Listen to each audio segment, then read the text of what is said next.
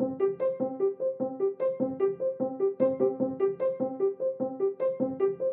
are listening to the Business Society podcast with Melissa Houston, CPA, financial strategist for CEOs, and a Forbes.com columnist. The Business Society community is where business owners come together to learn about real business, common problems, and real solutions. Are you a successful business owner who is now ready to learn how to increase your profit margins so that you can keep more money in your pocket and build your personal net worth? You are in the right place. With over 20 years of experience working with business owners, I share with you real advice that will help you increase the profit in your business and build your net worth. I know you're a genius at what you do, regardless of what profession you're in, and I'm here to help you make sense of the money and other pressing business issues. Have a business problem? We'll find real business solutions.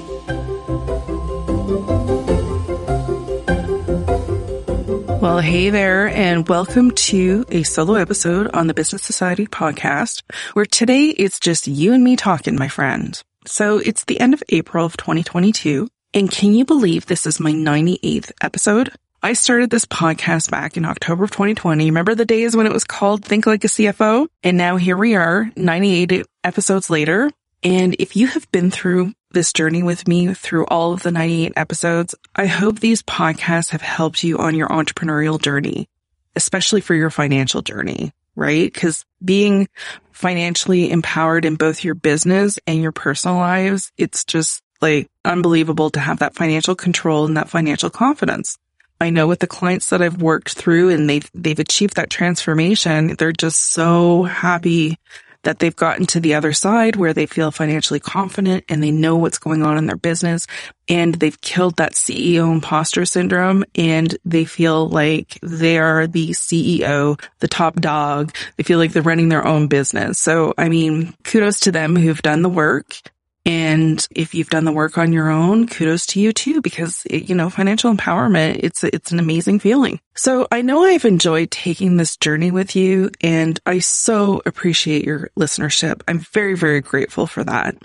However, I have decided to take a break from the podcast. So today will be the last episode for a while. So with this time, I am going to focus on serving my clients because my list has definitely grown since I started and it's getting very, very busy. And I'm also going to focus on writing my book. So I'm super excited about the upcoming book and I hope you're as excited to get your hands on it as I am to write about it. I'm just really looking forward to the summer and taking some time to reflect and figure out the direction that I want my business to grow in. I've given a lot of thought as to what I wanted to cover with you today on this episode. And what I really wanted to leave you with, is thoughts to think about over the summer. What I always aim for is I really hope that I impact you in a way that makes you think about how your business is doing, what you want for your business, how you want to grow your business, and ultimately what financial goals you want to achieve in your life. Because, once you get those financial goals set, then you can create plans in order to achieve them. I also want you to know how you need to build your business as the strong CEO that I know you are. I've given a lot of thought, and these are the tips that I want to leave with you today. And I hope you take away these tips from the podcast and really think about them, right? And if you haven't implemented these top 5 tips I'm leaving you with today, I hope that you take the time to implement them over the summer because this is such important information I'm putting out there. As you know, I have over 20 years of experience in the accounting field and I'm really here to share that knowledge with you. I don't want you to be an accountant, but I do want you to understand what's going on in your business finances so that you make profitable decisions for your business. So the first tip I want to leave you with is know your business numbers. Okay. I say this a lot. I'm going to say it again. It's worth repeating. This is by far my number one tip I want to leave with every business owner. So no, you do not have to be an accountant in your business, but you do need to have that high level understanding of your business finances. So even if you have hired finance professionals to help you, like you have your tax accountant, you have your bookkeeper, you may even have a fractional CFO in there or full-time. But even if you have these people in place to help you, it does not give you permission to check out of your business finances. So when you understand how your business runs and creates profit, then the business decisions that you're making on a daily basis will be profitable. And profit is the reason why businesses are in business. So you need to create that profit for your business. Reinvest that profit into your business to grow it, or take that profit to build your personal net worth. Because if you're a business owner and you own 100% of your business, those profits are for you. But here's my caveat. Don't forget, any profit that you make, you have to pay taxes on. Don't be afraid to make profit, but do remember to keep that tax aside, have that tax estimate aside so that you have the cash to pay your tax bill when the bill comes due. And I always teach my clients how to plan for paying their taxes and keeping that money aside. So it's really, really important information. Don't forget to do that. Okay, the second tip I want to leave you with today, which is really important, is know your relationship with money. We've talked a few episodes about money mindset, but it is so important, especially as a business owner, right? Because if you're carrying around money mindset blocks, believe me, it is going to impact how you run your business. First, and most importantly, it's important for you to dream big for your business, right? So often I've worked with women who are, especially women, I mean, men think this too, but especially women who think, I only need to earn as much as I need so I can pay my bills. And I challenge that because I'm like, why? Why is that just okay for you? Why don't you want more from life? Why don't you want to take nice vacations or drive a nice car, or live in a bigger house, or pay for your children's education, or take, family vacations with your, make memories and do extra special things for your family or maybe your parents, or even start charity work, philanthropy work. It's so important to understand that having money is a good thing, right? You can do so much good with money. And quite often, we've heard throughout our lives that rich people are jerks, or, don't trust anybody who has money, or, whatever sentiments you're echoing. Really think about how that might be holding you back in your own business, right? And even if you do have a really good relationship with your money, make sure that you check in on your relationship periodically, because mindset, we can change, people grow, but if you check in with your mindset regularly, you'll be on top of it and make sure that you're maintaining a positive and healthy mindset with your money. So I just want to reiterate that it is important to dream big and have big, lofty financial goals that you can go for. The worst that can happen is that you don't achieve your goals, and that's not necessarily a bad thing.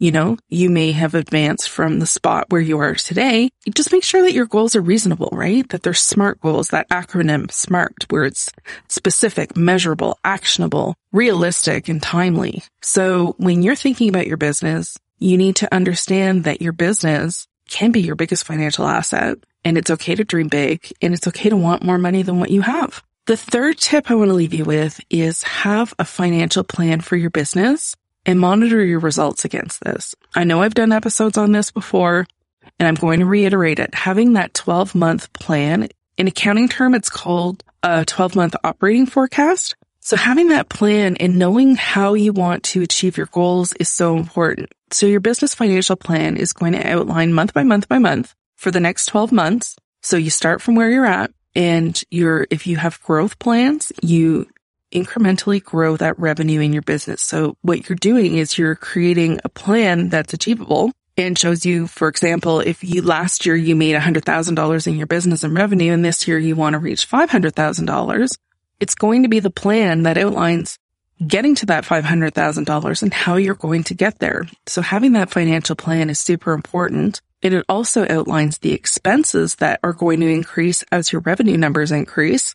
And the important thing to measure is the KPI of the profit margins, right? Because if your business is growing and your profit margins aren't staying tight with that growth, that's a red flag. Unless they're increasing, which is great. But if they're decreasing, if your profit margins are shrinking, what that means is you are working harder for your money than you were in the past. So higher profit margins means that it's essentially, less effort to bring in the revenue or the profit than it was when your profit margins were lower. So be mindful of your profit margins, have that business plan, because a goal without a plan is just a wish. It's okay to think, okay, I want to make $500,000 this year.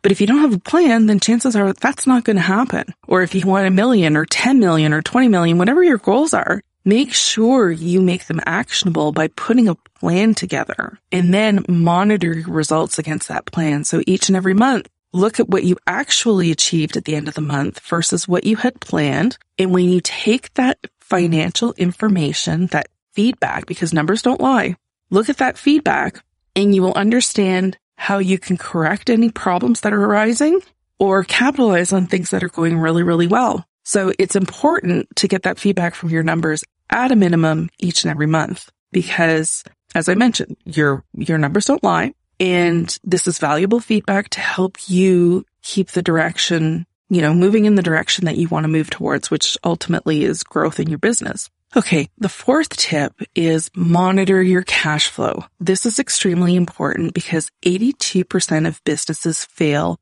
due to financial mismanagement.